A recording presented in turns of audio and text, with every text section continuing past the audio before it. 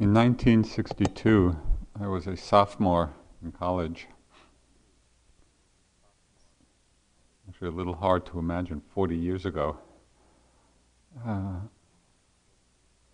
I was in a class called Physics for Poets, and there was sort of an attempt to educate the liberal arts types in science.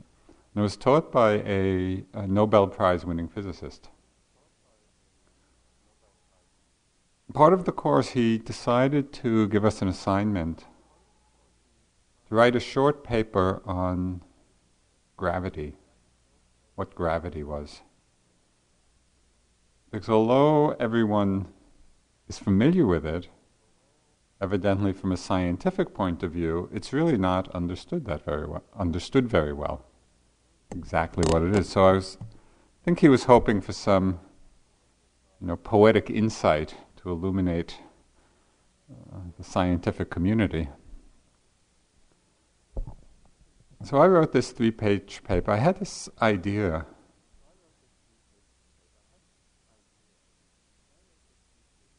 that maybe gravity was, between two bodies, was a falling into a point of emptiness. There was just an emptiness between every two things, and gravity was simply the force of things toppling into emptiness. It didn't win me a Nobel Prize. But I remembered that years later, not that many years later, actually about 6 or 7, when I was in India practicing, first getting into Buddhist practice and meditation with my teacher, Munindraji, and beginning to get a first understanding of the Buddhist notion of emptiness. It was interesting to me that Munindra used the imagery. He said that it's very difficult for us to escape the gravitational pull of the world of our senses. Like we keep gravitating, we keep revolving around, sights and sounds and smells and tastes and sensations and our thoughts and feelings. And we keep evolving around through the force of our desire for them, even when we see them continually changing. We're caught in that gravitational field. What happens as our practice begins to deepen,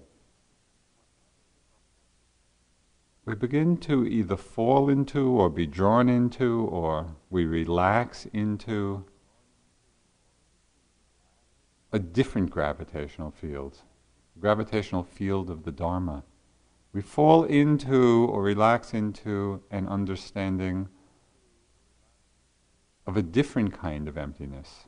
Emptiness of self, emptiness of I, emptiness of ego.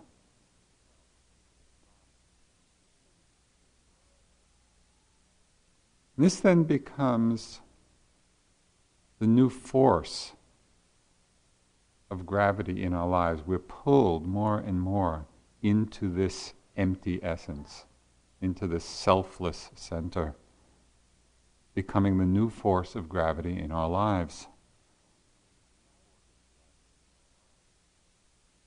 As we get glimpses of this, as we get intimations through our experience of the selfless, empty center, in some very radical way, it becomes the awakening of faith for us. And faith is the sustaining energy of almost all spiritual paths. It's the energy which keeps us moving along the path, which sustains us along the path. We begin to understand that faith is not a choice we make. It's not as if we decide, oh yes, now I will have faith. Faith is a way of understanding. Faith grows out of understanding. And we use the word faith or confidence or trust, and they're all translations of the Pali word saddha. And all of those, faith, trust, confidence, they all refer to a feeling or a quality of the heart-mind that opens us, that has the power to open us to things greater than ourselves, has the power to take us out of our usual ego concerns, out of the gravitational field of the ego, to the power of faith that our hearts and minds actually open to a greater compassion, a greater wisdom than our normal conventional understanding.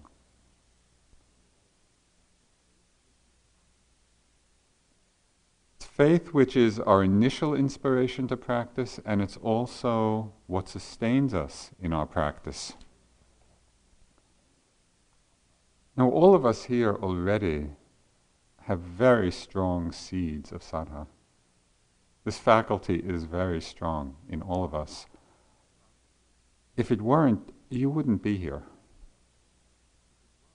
A 3-month course is not most people's idea of a vacation. You know, it may seem perhaps very ordinary to you, that you're here, and it might, on the other hand, seem, in your own self-reflection that your faith is a little shaky, that you don't feel that much faith or confidence. But that's really a lot of self-delusion. Because just by coming here, and making this commitment, it's for this period of time, 6 months, 6 weeks, or 3 months, or 6 months. I'm already thinking forest refuge. It's like you've given up everything the world thinks is of value. I don't know whether you had the experience of trying to explain to someone who has never been on a retreat exactly what you were going to do for these 3 months. Well, I'll sit and I'll walk. And I'll sit and I'll walk and I won't talk to anybody, and 2.25 meals a day. Something brought you here. And that something is that very strong quality of faith, of confidence. So I think it's helpful and inspiring to recognize that. That is there. That is already a great strength that you have. It's interesting when we look back at, what were the first seeds of faith within us? What first awakened that? When I look back in my own life, I see a whole series, of different kinds of situations that helped awaken the faith. I think the very first time was, again, when I was at college, and just reading the Bhagavad Gita, in some Eastern religion course. And there was one line in it, that just kind of jumped out at me. It said, and this was a refrain in that text, act without attachment to the fruit of the action. And here I was, like a sophomore or junior in college. I had never been to the East, didn't know anything about Buddhism. But somehow, it's that line, the wisdom of that somehow resonated. Act without attachment to the fruit of the action. It just felt like a great possibility of freedom in that. It was kind of the first, maybe there's another whole way of understanding my life, understanding the world.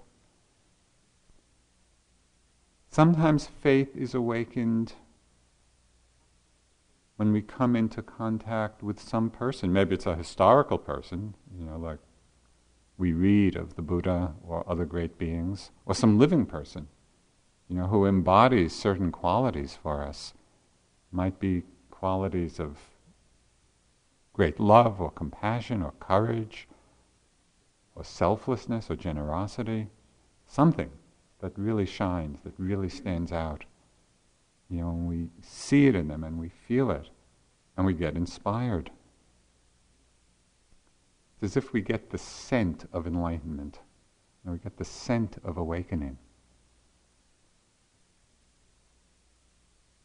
someone who does this for a lot of people, of course, today is the Dalai Lama. And those of you who have had a chance either to see him or to be with him kind of are aware of just the extraordinary presence and humility and simplicity and kindness and just all these qualities, which we so admire, and he so simply manifests them. And there are countless stories, of course, but one in particular stands out in my mind. He was this was quite a few years ago, he was at a conference someplace in a big hotel in Arizona, I think it was Phoenix. And so many days of meetings and talks. And then as he was leaving the hotel, he asked the management to call all the staff of the hotel. All the clerks and the people who made up the rooms and everybody, all the staff of the hotel. And he lined them up in the lobby, and he went down the line. He shook everybody's hand with that amazing presence. When you're with him even for a moment, it feels as if you're the most important person in the world. That's the quality of the attention, that he gives to each person. And it was so beautiful to even think of doing that. Now, how often do we move through our various situations without any thought to all the many people who make it possible? And here's somebody who's incredibly busy and a lot of demand on him, taking the time. When we see that, we come into contact with people like that, it does arouse faith in us. You see, this is a potential, this is a possibility. And it's so beautiful.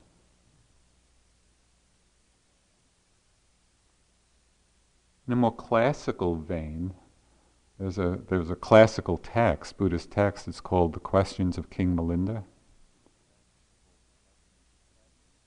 And these are questions that it was a Greek king in Central Asia, who was actually kind of a descendant from the time of Alexander the Great's conquest of that area. Very interested in Buddhism and asking questions of Nagasena, who was an Arhat monk. And there's a book, a collection of these questions and responses, The Questions of King Milinda. And in this book, there's one example of the power of faith to inspire others. The example given is of people standing on the shore of a flooding river. It's really flooding their homes and threatening their lives. So a situation of a lot of chaos and dismay. And one wise person comes along and assesses the situation, sees what needs to be done, and through their own wisdom, crosses to the other shore in safety. And all the people running around on this shore see, oh, what can be done? This person has actually crossed to the other shore, and everyone follows. Well, in this example, in this text, this shore, the flooding shore, is the world of samsara, is the world of our being lost in distraction, in desire, and grasping, and clinging, and all the dramas of our lives. The far shore is awakening. The far shore is liberation. When one wise person kind of gathers the strength to cross to the other shore, we see that. We see that it's possible, and it arouses faith in us. Yes, they can do it, we can do it. So the living embodiment, the living example, is so important in terms of our own inspiration.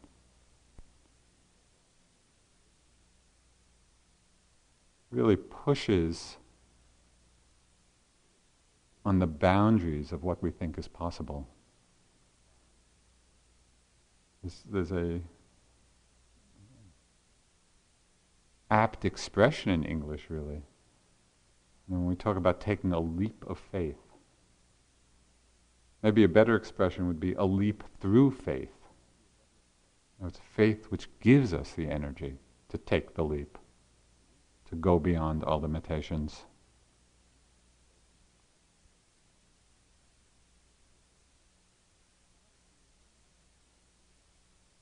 Perhaps in an even more powerful way, this quality of saddha, of openness of heart to that which is beyond our usual ego concerns,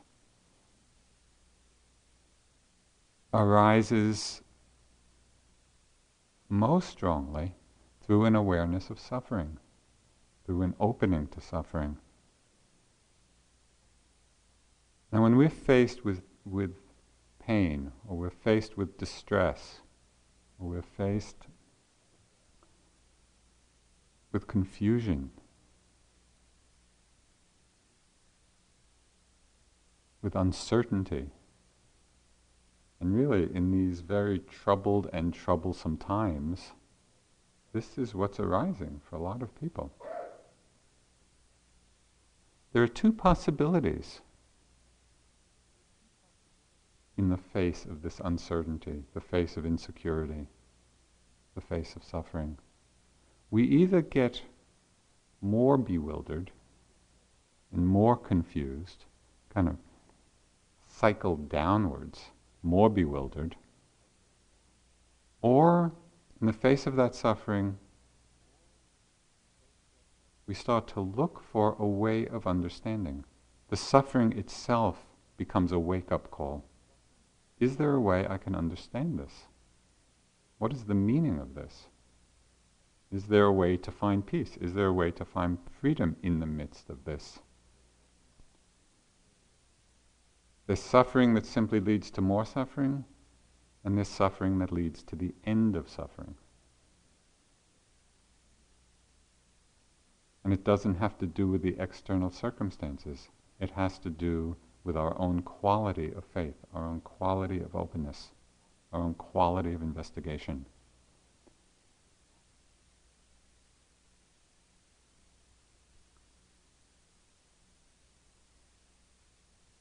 It's interesting to watch, our own minds and our own responses in times of tremendous pain or difficulty. And to see, is that pulling us down into despair? Is it pulling us down into anger? Is it pulling us down into helplessness, into rage? All of that is suffering leading to more suffering. Or in the circumstances, whether it's in our personal lives or in the circumstances of the world outside, do they evoke in us the energy of investigation? How can I understand this? What is going on? Is there a way out of this suffering? Who can guide me out of the suffering?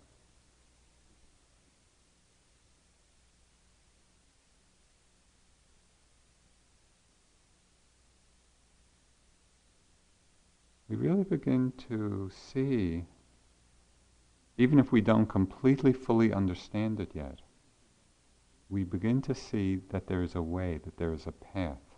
And many beings have pointed it out, many beings have walked upon it.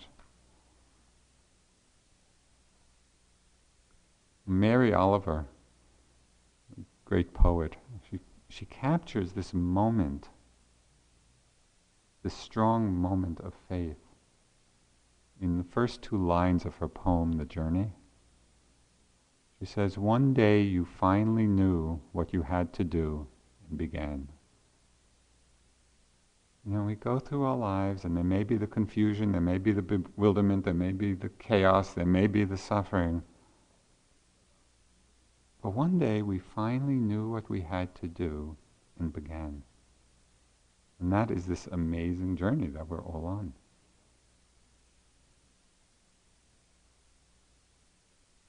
The journey of understanding ourselves. The journey of understanding our own minds.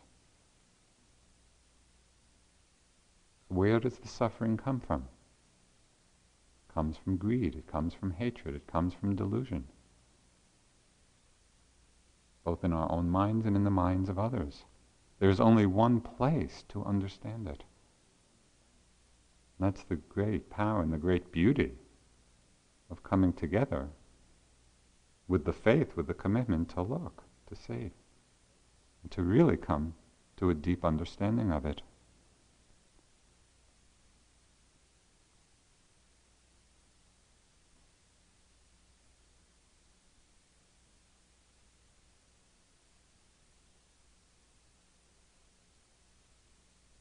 At first, our experience of faith might be faith in someone or something outside of ourselves. Now, the oldest recitation of faith in Buddhism, going back to the time of Buddha himself,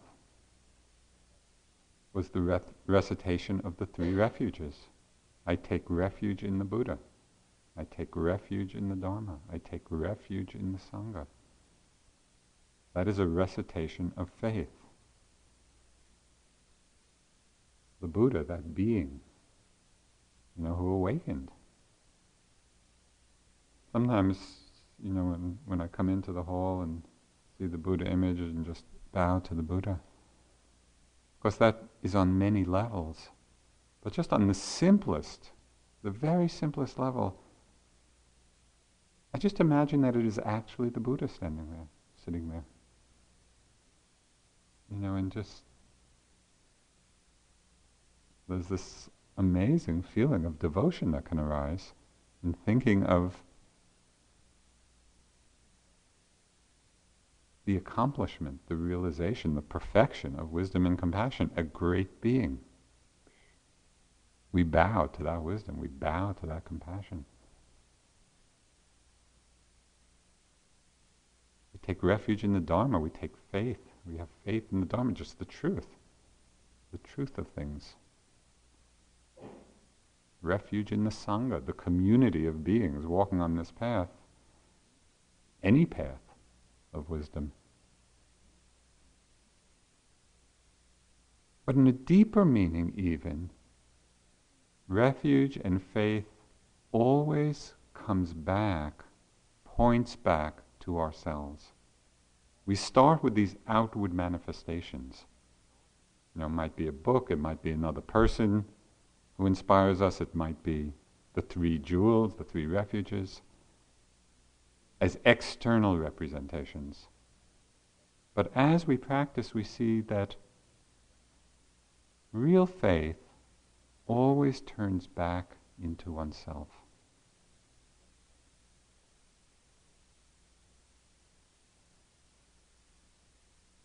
As our practice unfolds, we make a very startling discovery.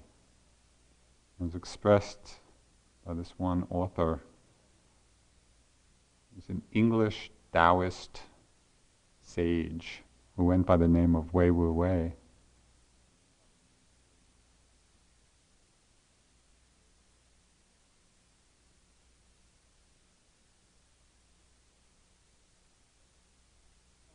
Trying to call to mind what he said now.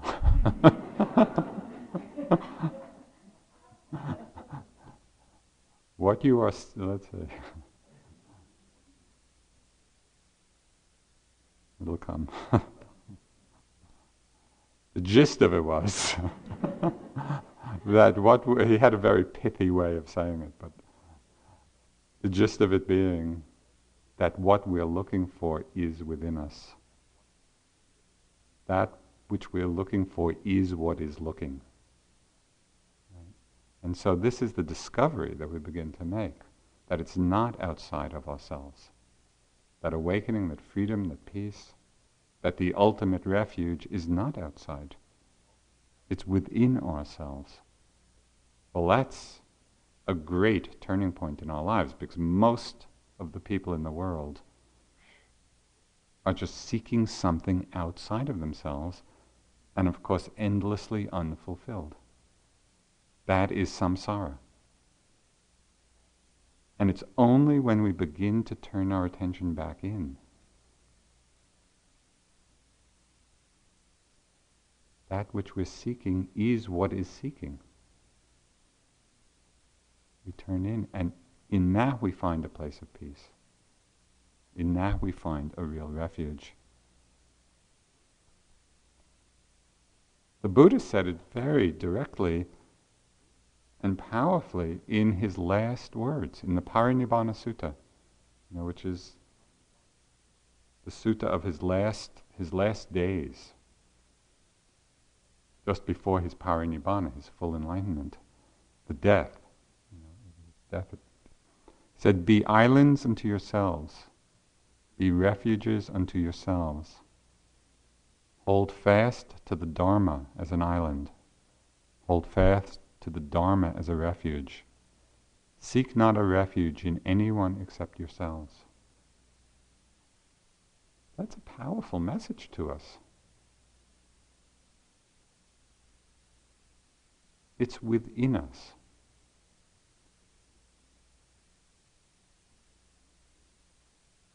It's in this inward movement, of faith and understanding. And it's not to the ego self. It's not taking refuge in the ego self. It's taking refuge into the empty, selfless nature of this mind and body. Taking refuge in the zero center of gravity.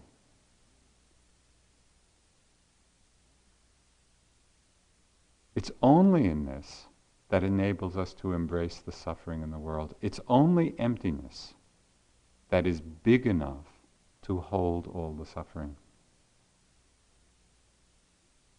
Now there's a Zen poem by Ryokan.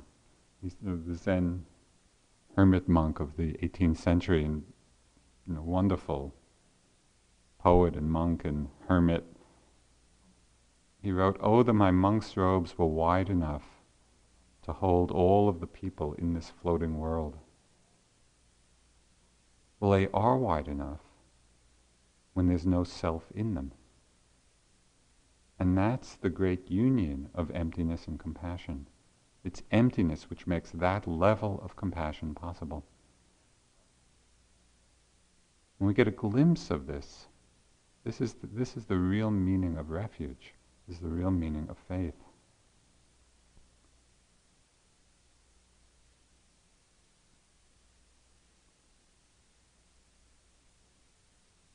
As we continue on this path of practice, the faith and the confidence that we begin with becomes much stronger. Becomes stronger based not on anything we hear or read. It becomes stronger based on our own experience, our own direct experience of what is true. Begin to have this unshakable confidence in the truth of the moment, the actuality of the moment. What is happening right now? When we're not lost in the proliferation of concepts and ideas, and we simply are there in the moment's experience, is there any doubt? There's no problem. We begin to see through our own direct experience into the very nature of our minds. What is a thought? And we're not lost in the drama, in the stories of our thoughts. But there's enough attention, there's enough mindfulness to look carefully. What is a thought? What is that phenomena? What is an emotion? What is a sensation? We develop this tremendous confidence in our understanding of it. Because it's not conceptual, it's not discursive, it's not intellectual. It's our immediate, direct experience.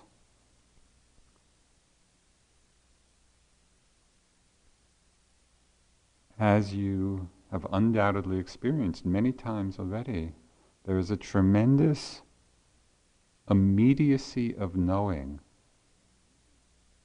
in every moment of simple, uncontrived awareness. When you're sitting, sound of the dog barking, sound of a car, the sound of a bird, and you're just sitting and just hearing. Not lost in thought, not lost in the story, not lost in liking or disliking, just simply hearing. Is there any problem? Is there any confusion? Is there any doubt? Probably not.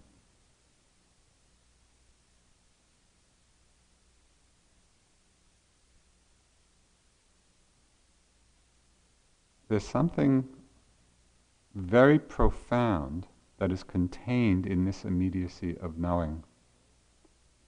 Whether it's the knowing of the breath, the knowing of a sound, the knowing of a sensation, knowing of a movement. Because the immediacy of that knowing points very directly, and if we pay attention we see it, it points to the innate wakefulness of our own minds. Points to the innate wakefulness of the mind, of awareness. And we learn to recognize this wakefulness. We learn to trust it. And we practice abiding in it. Milarepa, who was the great 11th century Tibetan yogi, was a fantastic yogi. He said, "I attain all my knowledge through observing the mind within. Thus all my thoughts become the teaching of the Dharma, and apparent phenomena are all the books one needs." It's all here. As Munindraji said, sit and know you're sitting, and the whole of the Dharma will be revealed. Because there is that immediacy of knowing when the mind is undistracted, which points to this innate wakefulness of the mind. It's already within us. But as you have all noticed as well, there's a tremendous tendency towards distraction. We get pulled out, we get lost, we get distracted, and so this is our training, this is our practice, coming back again and again to the wakefulness of mind. This is the ultimate refuge of peace, of happiness, of understanding that is within us.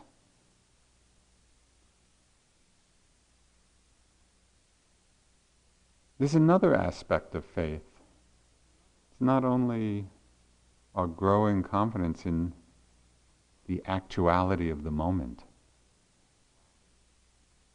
but it's also a growing faith in the unfolding direction of our whole life's journey. And this is not a journey in time or in space. Because faith is about the direction of our life's journey of understanding, of growing wisdom. We experience the growing possibilities of awakening because we actually are awake more and more. So it's not theoretical, it's not abstract. We find ourselves in wakefulness more and more frequently. This gives us a sense of path. The fact that our lives are actually moving along a path. Sense of meaningful direction. There's a powerful combination of presence and path. Presence is being grounded in the moment. A moment of seeing, a moment of hearing, a moment of thinking. A moment of feeling. We're grounded in the present moment. That's the sense of presence. The sense of path is that mindfulness in the moment is leading someplace. It's onward leading.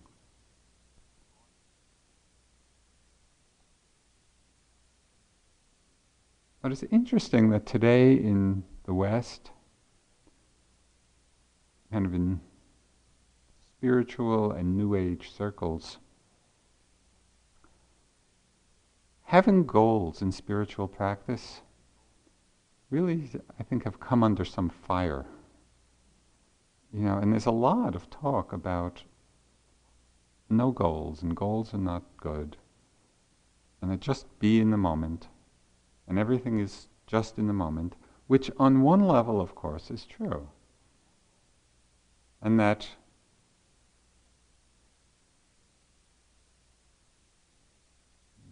I say, that criticism of goal has been corrective. in some useful way. It's corrective for ambitious self-striving. It's corrective for that judgmental comparing mind, which is so familiar. When we get so goal-oriented, and then we really lose our sense of presence. But it also loses something, and it loses something of immense value.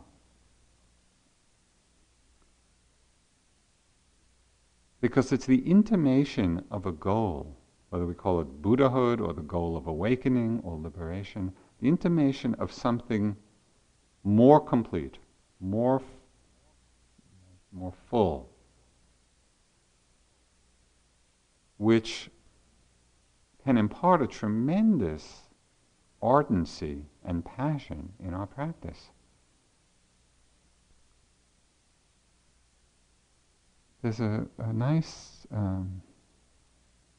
teaching in a book called Mount Analog, which was written by René Daumal, and it's kind of a spiritual metaphor. It's a journey up a mountain. So he uses this image of the mountain to represent the journey that we're on. He wrote, "Keep your eye fixed on the way to the top, but don't forget to look right in front of you. The last step depends upon the first. Don't think you've arrived just because you've glimpsed the summit. Watch your step. But don't let that distract you from the highest goal, because the first step depends upon the last." And I think that captures something so important. The last step does depend upon the first. We have to just be right here and take step after step. But the first step also depends on the last. It's our vision of what's possible. It's our vision of awakening, our vision of liberation, our faith in that. That brings tremendous energy to our undertaking.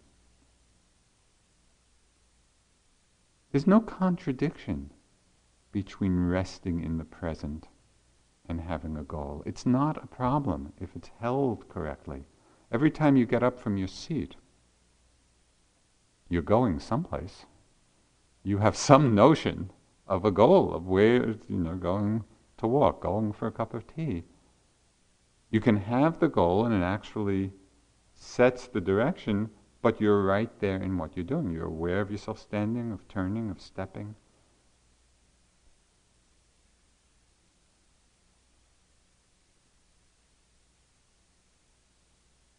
What this points to is the amazing power of intention. When there's a strong intention in the mind, it leads us to the tea urn, leads us to whatever physical destination we have. The power of intention leads to a myriad of karmic destinations. Why do we end up where we do in life? So the power of those intentions in the mind. The power of intention can lead all the way to Buddhahood. Presence and path unified.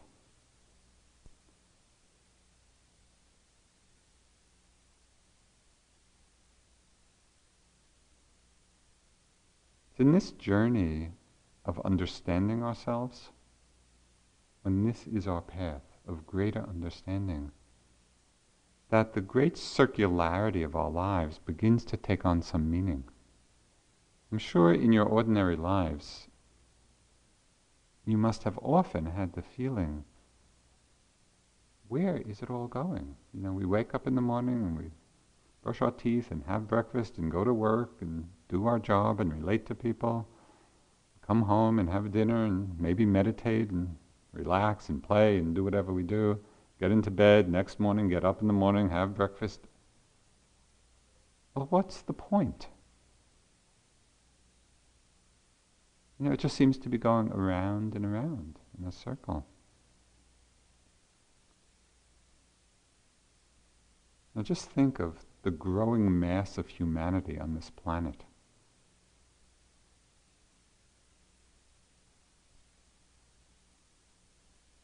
which often seems to be heading towards disaster, and often disasters happen on this planet, and each one of us heading towards death, inevitably.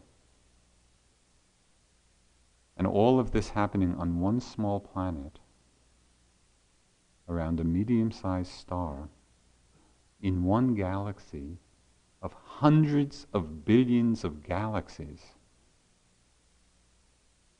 What does it all mean? Does it mean anything? Are our lives onward leading in any way? When we have the strong faith, not in a physical destination and not in time, but when we have strong faith in a deepening understanding, a deepening wisdom, a deepening sense of freedom, then every action in our lives takes on meaning. Because it's not about getting something, it's about understanding. So with every action in our lives, with every situation in our lives, in every moment, we need to ask ourselves, am I awake to this moment? Is there suffering here? What are the causes of that suffering?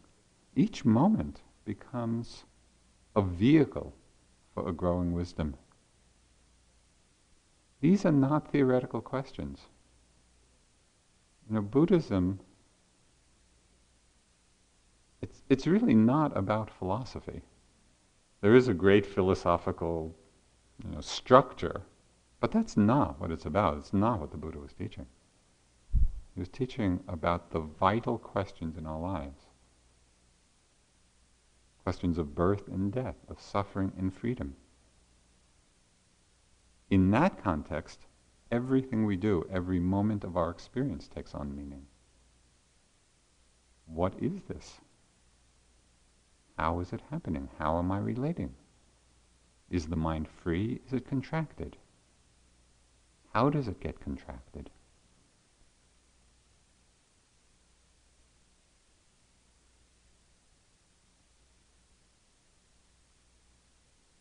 The quality of faith, which really keeps us open to what is beyond our present level of understanding. So we don't get fixed, we don't get tight around wherever we are. It helps us to not get stuck along the way. And especially in intensive meditation practice, this is so important. Countless times in my practice, I'd be going along and I'd be having some wonderful experience. This is it. I got it. And not just once or twice. The seduction of that is amazingly powerful.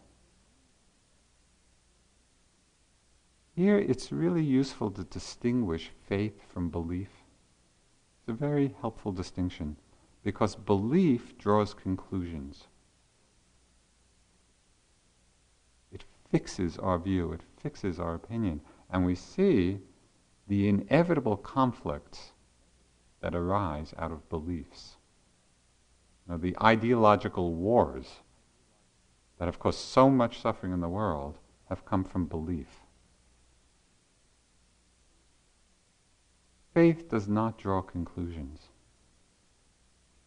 Faith is that quality of openness. It's openness to the mystery. It's not holding on to fixed conclusions.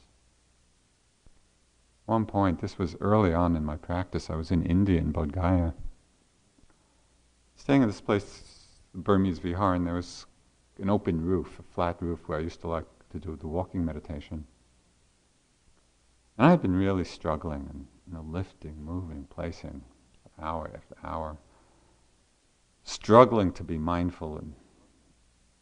And then one evening I was just doing it, and all of a sudden the whole subject-object dichotomy fell away. And it was like that whole dualistic sense of observer and observed completely dissolved, and there was just the freedom of spontaneous knowing. And just whatever I did, the knowing was there, and it was fantastic. I started kind of dancing around the roof, and whatever I did, the knowing was there effortlessly and spontaneously. And of course, my mind immediately thought, great, this is it. This is how I'm going to be for the rest of my life. So I went running to Munindra. I got it. And all he said to me was, don't recondition your mind. Don't create another concept that this is it, because that very concept is the contraction, is the attachment. Trungpa Rinpoche had a wonderful response to the teachings. I don't know, goes back quite a way, but I guess it was in the 70s when Werner Erhard was leading the EST seminars. And part of those seminars, the heart of it was getting it. And if you paid your money and you went to your weekend, and if you were lucky, you got it. Well, Trungpa Rinpoche had a great response to that. He said, it isn't it.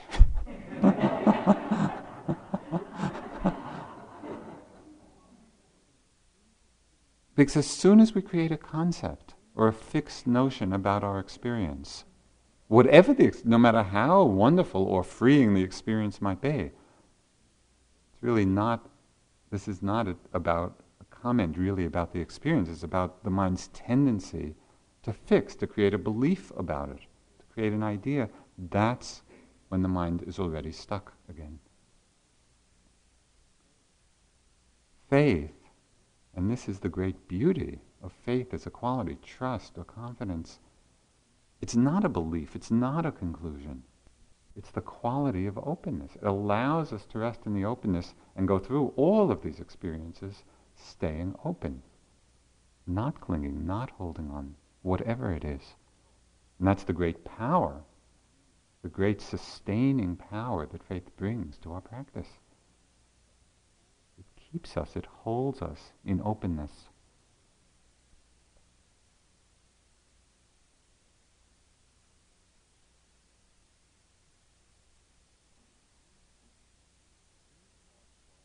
These heart qualities of faith or trust or confidence, that quality of openness,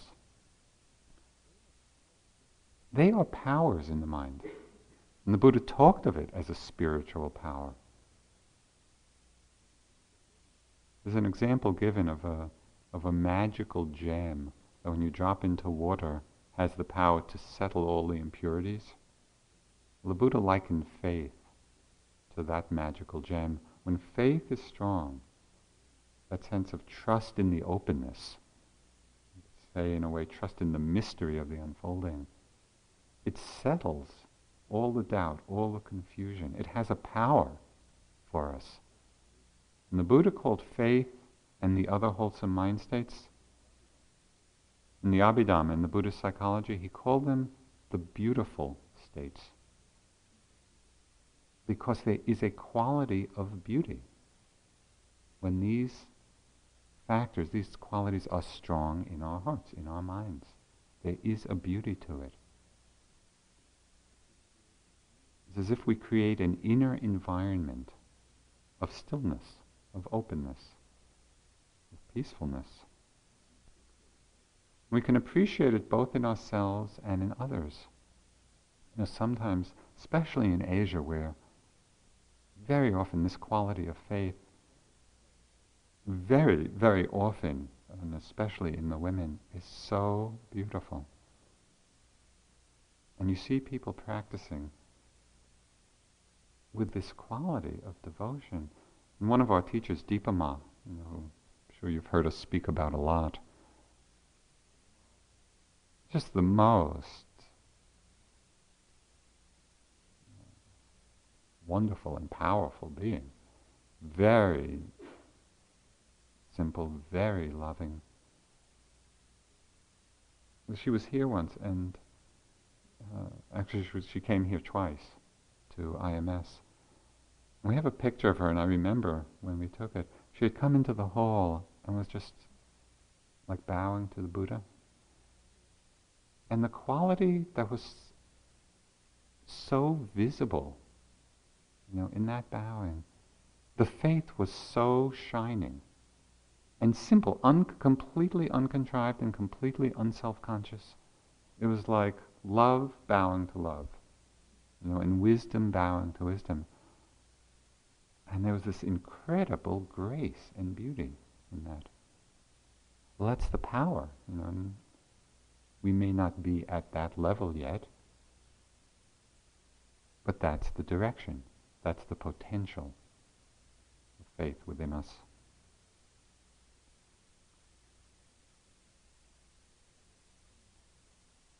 In a somewhat less sublime way, kind of a more ordinary way, I experienced the very pragmatic fruits of faith very early in my practice. I was in India at this Burmese vihar. It was in the first year or two that I was there, going through all the struggles that people go through. My mind, incredible emotional swings and ups and downs and discomfort in the body and restlessness, and I was depressed and what am I doing, and all of that stuff. But somehow I had very strong faith. I didn't have doubt, even with all the difficulties. And I remember telling myself, Joseph, just surrender to the Dharma. Your job is to sit and walk. Let the Dharma take care of the rest. You do your job. And just that simple, that's a very simple expression of faith. Joseph, shut up. Sit and walk. It really helped. It helped me just get through, ride the waves. Whatever was happening, I knew what I had to do. And that faith sustained the effort and sustained the energy, over all those months and years.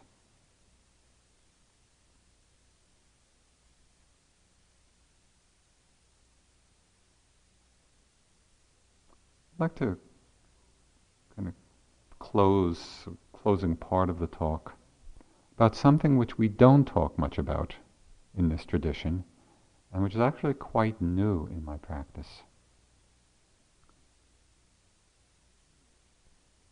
About 9 years ago, I was giving talks at the Harvard Divinity School, just a series of 2 or 3 talks. And somebody came up to me after one of the talks and asked me about the place of prayer in practice, the place of prayer in Buddhism. And at that time I really didn't have much experience of prayer, in my practice. I really hadn't done it. And so I gave kind of the usual, or at least my understanding of the Theravada explanation of, yes, the monks do chant, but it's basically the recitation of the teachings, which serve as a reminder. Well, in the context of the Harvard Divinity School, I don't think that was such a satisfying reply. Soon after that is when I first began a little bit of my exploration of Tibetan practice. And in Tibetan and other schools of Buddhism, of course, prayer plays a very important role. Over time, I really began to appreciate what prayer was about, what it meant, as I began to incorporate aspects of it in my practice. It works in many ways. Prayer can be the practice of devotion and gratitude to great beings, to the Buddhas, to the Bodhisattvas, to all those who have helped us. They're prayers of gratitude. They can be a request of blessings from these beings. When I'm on retreat now, when I'm on my own retreat, what I do at the beginning of the day, and I'm not suggesting you necessarily do this, but just to give you an idea of a possibility, I create in my mind what I call a refuge tree, and I think of all my teachers, starting from my very first teacher, Munindraji, and then all the teachers I've had throughout all the years, all the way up to the Buddha. I think of each one and I think of kind of their unique quality and how they touched me and helped me in their own particular way. And I think of them in that way, each one, all up to the Buddha. Then at the end I kind of hold this whole refuge tree, and it is in asking for blessings.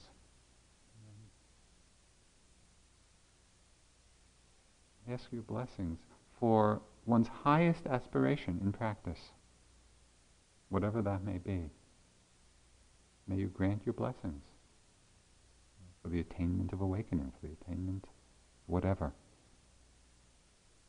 And there's a wonderful sense of connection that goes beyond time and space and birth and death. It's as if it helps us enter into a whole different field, which I found very powerful. Prayer can be a prayer of aspiration for the world. When we do metta practice, really it's a prayer of loving wishes. I wanted to read one that the Dalai Lama offered when he was teaching in Central Park in New York a few years ago. There were, 40, 50, 60,000 people there. It was an amazing event. The Dalai Lama was there. And this is the prayer he offered and shared with us. It's an example of prayer as an aspiration for the well-being of all people. He said, "May the poor find wealth, those weak with sorrow find joy. May the forlorn find new hope, constant happiness and prosperity. May the frightened cease to be afraid, and those bound be free. May the weak find strength, and may their hearts join in friendship." Very simple. Basic prayer of goodwill has power, because our minds have power.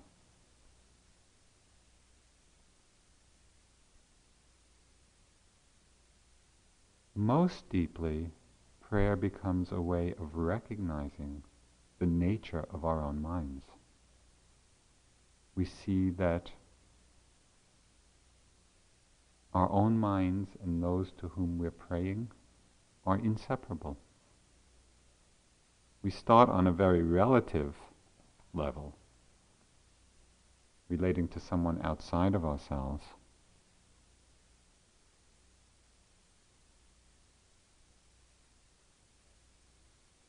But in that space of devotion, in that space of faith, it quickly connects us to the very nature of our own minds. Connects us to that zero, empty, selfless center, out of which everything emerges.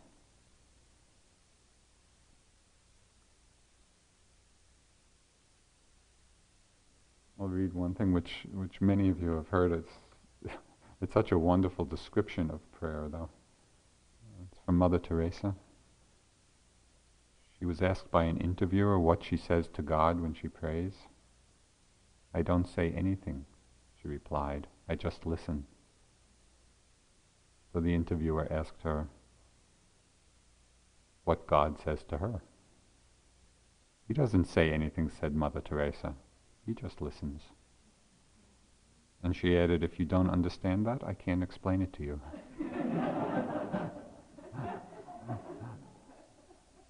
And I just love it, just kind of,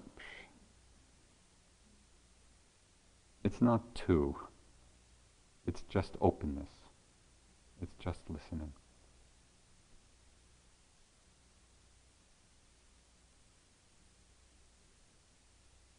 With the awakening and deepening of faith in our lives, we actually have the energy, it gives us the energy, it arouses the energy to bring our practice and to bring our lives into alignment with our highest aspirations. Because what makes that connection? Now we can have an idea, we can have an aspiration of what we most value, or what gives us the energy to accomplish it. It's amazing and beautiful, and in many ways passionate quality of faith.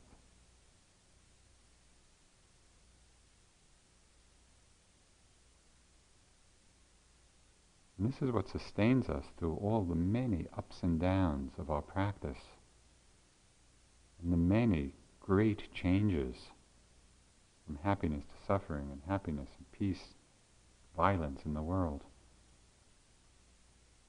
This quality of faith that holds it all.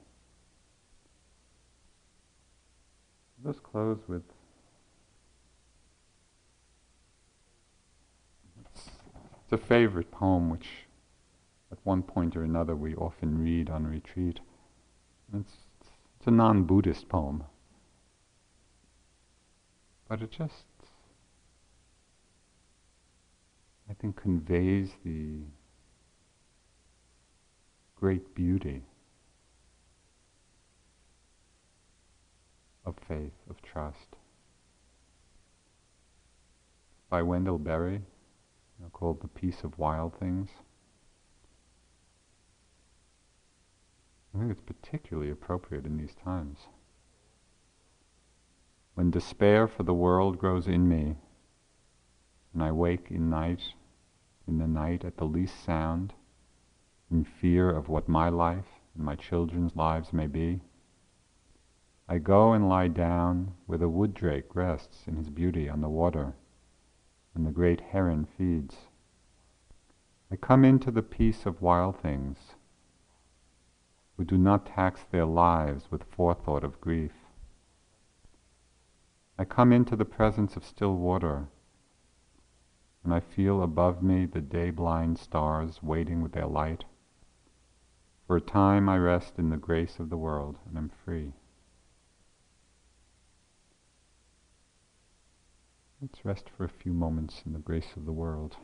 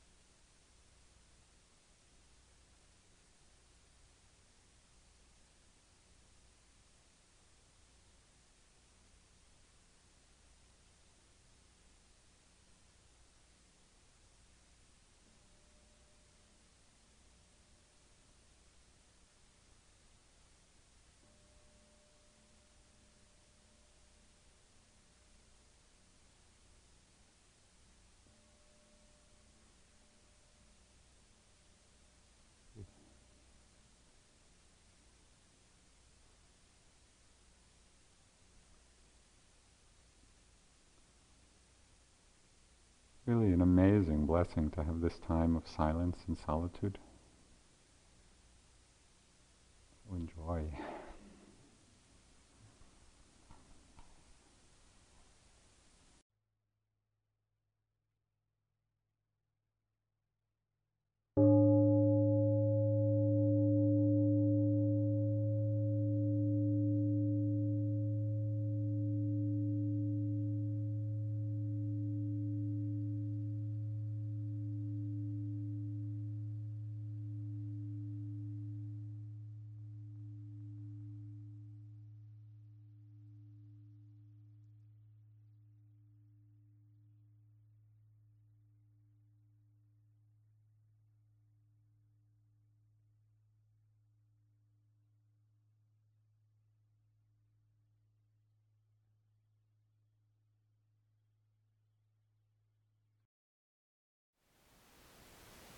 Thank you for listening. To learn how you can support the teachers and Dharma Seed, please visit dharmaseed.org/donate.